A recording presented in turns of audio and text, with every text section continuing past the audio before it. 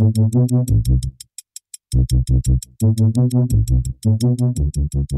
to the Building Resilience podcast, a show where we explore the world of sport and deconstruct the tools and ethos of world-class athletes to create growth and optimize business. I'm Noel Allnut, the Chief Sales and Strategy Officer at Securo, and today I'll be talking to former professional cricket player Shane Lee. We discuss his pathway to success through sport, the trials and tribulations of being a professional sportsman, and how he retired from the game and had to reinvent himself in order to succeed in business. Building Resilience Podcast. Shane Lee, welcome to the Building Resilience Podcast. How are you doing today? No, I'm very good, mate. First day of the Ashes as we're recording this, mate, and we've got the Poms 4 for 30, mate, at this stage. You beauty. Oh, God, we did say we would talk about this, but it could be a lot more for 30 by the time we finish the call. It could be, mate, but no, I'm going well, mate. I'm looking forward to it. I've been listening to your podcast. They're going really well, mate, and you're getting some really, really good insights into, I suppose, the sportsman's mind and how they manage and deal with resilience. It's great. Yeah, thank you. Yeah, it's really enjoyable. It was great having the conversations with Matt Dunning and fascinating here about Simon Katic. Today I'd love to hear about your journey, Shane, and maybe we could start with going back to the West Indies, your first one-day international. What was it like between getting into the first-class team and then getting up into the Australian team and stepping out against the Windies? Well, first things first, it was quite funny because without sounding arrogant, I always thought from probably about the age of 12 that I would play for Australia. But when it actually happened, it was overwhelming, to be honest. I was away on like a New South Wales sort of promotional country trip. I think it was up somewhere near Tamworth and got the call from the chairman of selectors, get to Adelaide. Both myself and Michael Bevan were there. Next thing we knew, we were on a plane and going to Adelaide. I remember walking into the hotel room for the first time and all my Australian yellow gear was laid out in the bed with Lee on the back with the big number 20. And that's when it sort of really hit home that, gee whiz, this thing I've been dreaming about for my whole life, it's now real. And now I've got to go out and face the bloody West Indies, who had, they had Courtney Walsh, Curtly Ambrose, Patrick Patterson. Yeah, and I remember walking out for my first time to bat, and I used to wear a helmet, but for some reason, maybe I was trying to pick up some girls that night, but I wore a cap out to face those guys. But it worked out well. I had a really, really good debut, scored 39 runs off about 23 balls and took 1 for 27. And it was really, really good memories. It was Adelaide Oval. It was fantastic, mate. Oh, congratulations. And a very tough pace attack to start up with, a little bit like the ones that the Poms are facing today. Yeah, big time, mate. They're very, very good bowlers. The West Indies, everyone would talk about how they could bowl like really aggressive bouncers, but they had sort of 2 or 3 bouncers. You had 2 or 3 gears. So the first one would be quick, the second one would be really quick, and the third one would sort of come out of nowhere, and that's the one would really startle you and get you out. But some world-class bowlers. I was really honoured to play not only in that Australian team at the time under Mark Taylor, but really honoured to be actually go out there and see what it's like to face, a 6'7" West Indian who's running in almost from the boundary ropes. Yeah, probably not the best day to wear a cap. No, but maybe the ignorance is bliss, mate. Maybe, and I was just so excited. Looking back now, it's a bit of a blur, that whole game. I remember walking out of the gates and then announcing incoming batsman Shane Lee, and the crowd sort of cheered, and then there was a bit of a blur. I remember going out and taking centre, and I don't really sort of remember the next sort of few balls. I think I got off the mark straight away, but yeah, it was a wonderful time, and it was just really, really special to share that with my family and friends, and that they're all watching back home. We grew up in Oak Flats, so it was a wonderful time. Oh, that's awesome. So you had a successful career, 45 one-day internationals, over 5,000 first-class runs. What are the characteristics that defined a young Shane Lee? I was a very, believe it or not, I was a very good trainer. I always did more away from the game. So, even when I was living at home from the age, I think I started my first class career at the age of 18, I was still living at home. So in between sort of training 4 days a week with either the Campbelltown Cricket Club or the state squad, I was sort of in the backyard with Brett and Grant, my two brothers, and we're hitting thousands of balls every day. So and bowling as well. So it was, that sort of grafting and doing that book, 10,000 hours was a real key component. Really believing in yourself is a really big part. I learnt more about myself down the track, that everyone has an opinion, particularly when you get to that level, and have thoughts on your game and what you should be doing. But you've got to really be true to yourself and know what you're doing. Don't read the papers too much is another big tip, because they can write some really nasty things. Stuart McGill actually said he'd only read the papers when he did well, which actually made a lot of sense, to be perfectly honest, because you're never going to have a bad day. But just really, really believing in yourself, backing your own ability, but doing the hard yards and making sure you're prepared, that when you actually walked out into that ground, you were 100% ready for the battle ahead. So hard work's been fundamental to your success. Yeah, definitely, mate. Definitely. It's from a young age. My dad never played cricket, although if you asked Robert Charles Lee now, you think he's played 150 tests. But he was really, really strong on the mental side of the game. He was always about never give a sucker an even break. Do more than the next person. Train harder than the next person. If you get an opportunity to put your foot on their throat in a game situation, make sure you do it. And always be almost very aggressive in the way that you do things, but also be patient as well. So it was sort of a fine balance you had to work. But Dad was, really, really big on being dominant and sort of trying to gain the ascendancy in any situation you could. Did you have any rituals or habits that were specific to yourself that just happened day in, day out, week in, week out? I did. I used to like to, a little bit of a superstitious one, I'd put my left pad on first. That was about the only thing. But I'd always make sure I would bowl a certain amount of overs leading up to a match.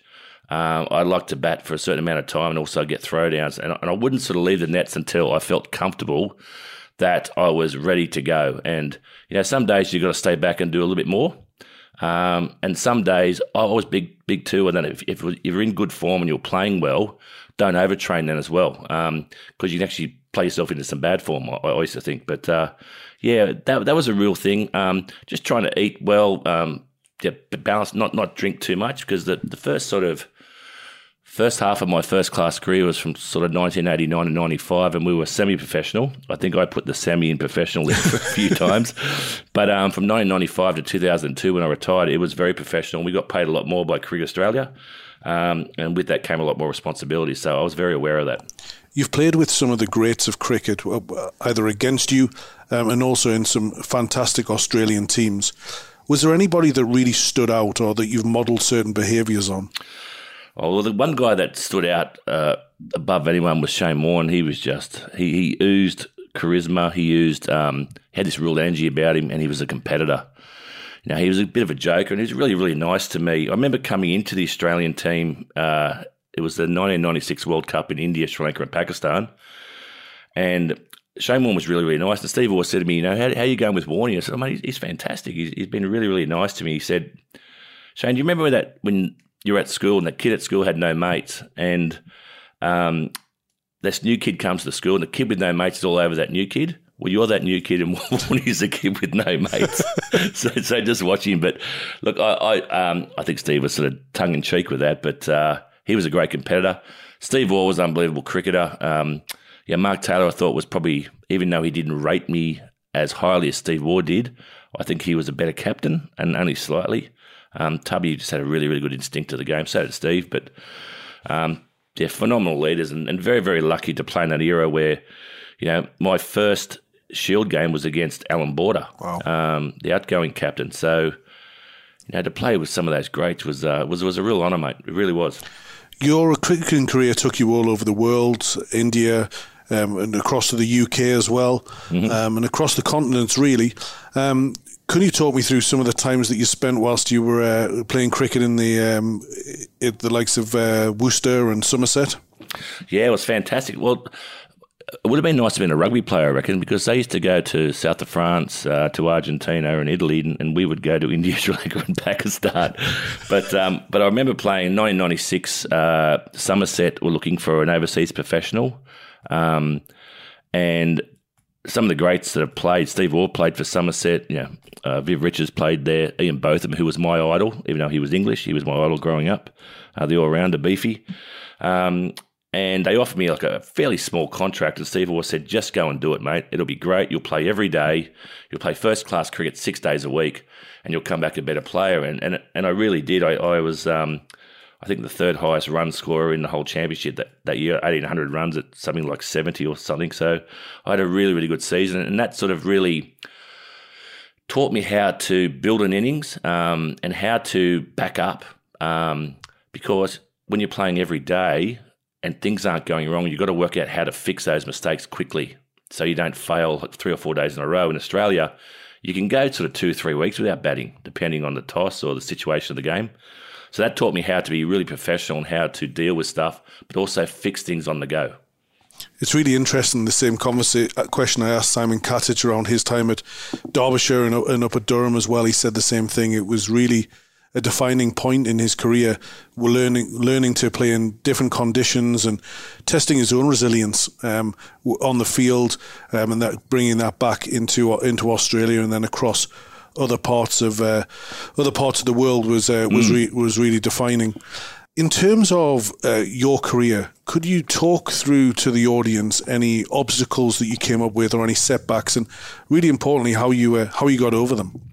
Well, look, there's a number of setbacks you get with cricket. Cricket goes for so long, and as I said, you can go sort of weeks in Australia without having a bat or maybe not bowling.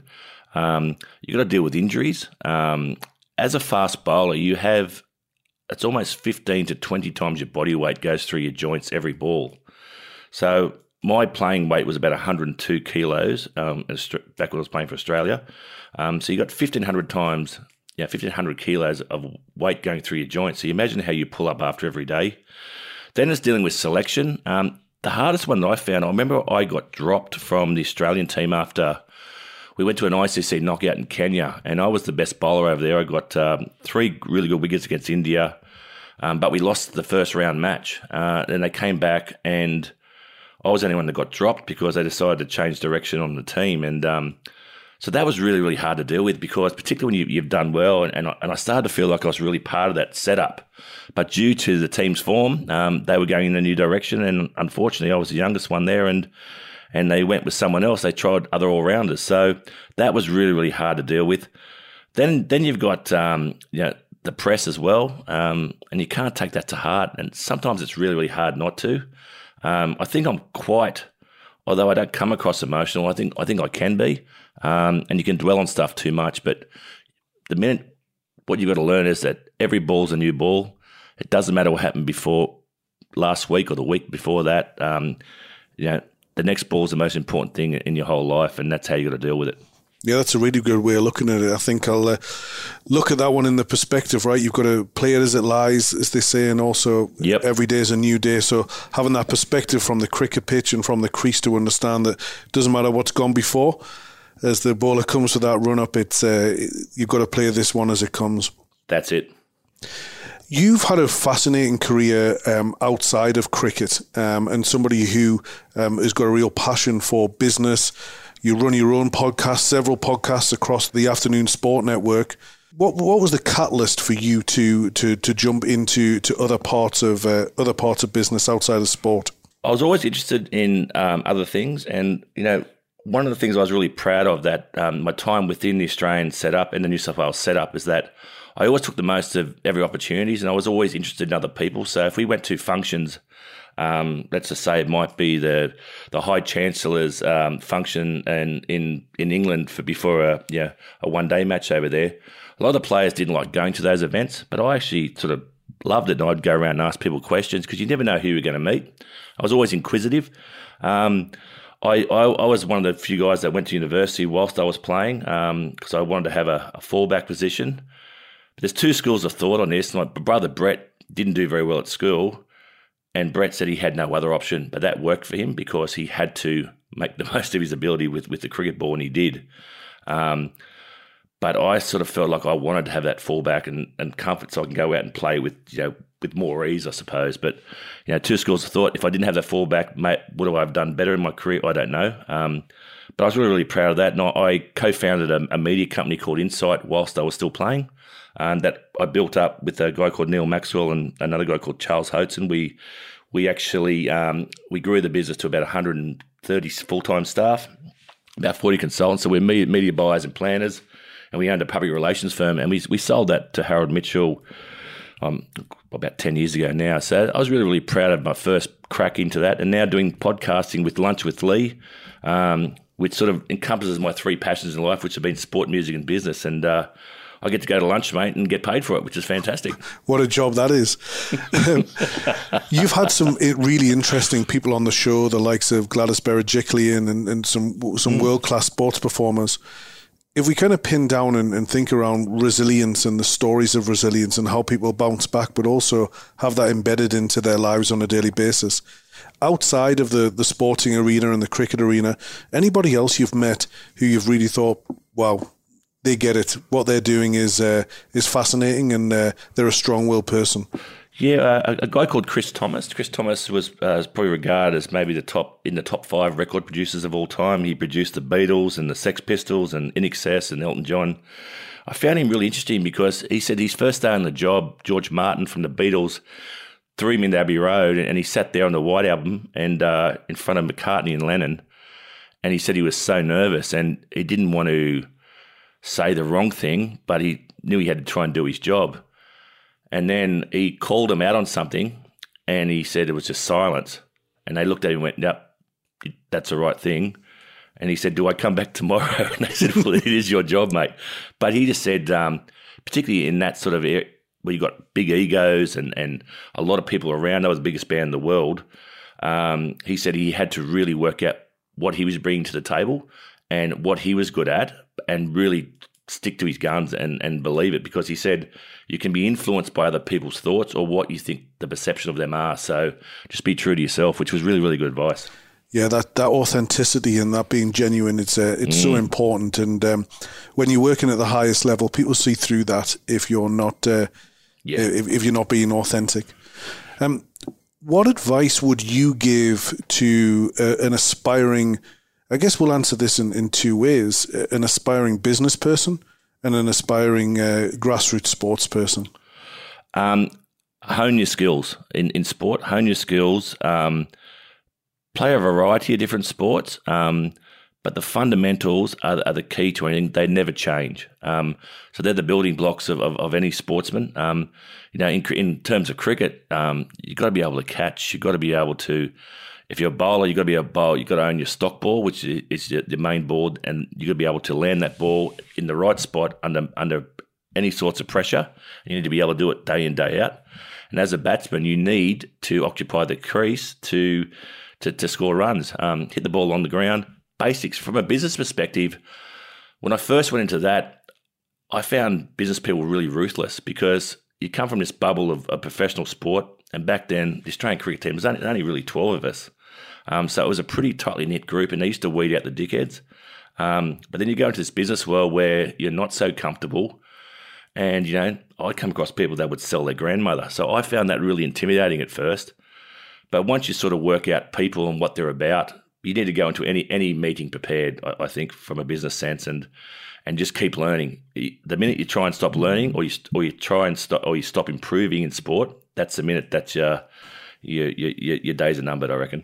That's really interesting what you've said there, because what I see in the business world is the people that really hit their numbers over and over again, whether it's in selling or outstanding at operationalizing a business, they have the fundamentals right. Mm-hmm. So whether it's the catching version or the batting or the stock ball, day in, day out, they've got those repeatable actions they just nail. And then everything on top of that is where the magic happens. That's it. And the creativity, because they've got those foundations that they can just pivot from all the time, and they know they're always going to turn up and do the basics outstandingly well.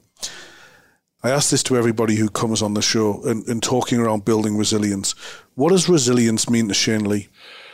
It means a few things. It means, I find it a very positive word. I find it something, I don't think you're necessarily born with resilience. I think you have to learn it.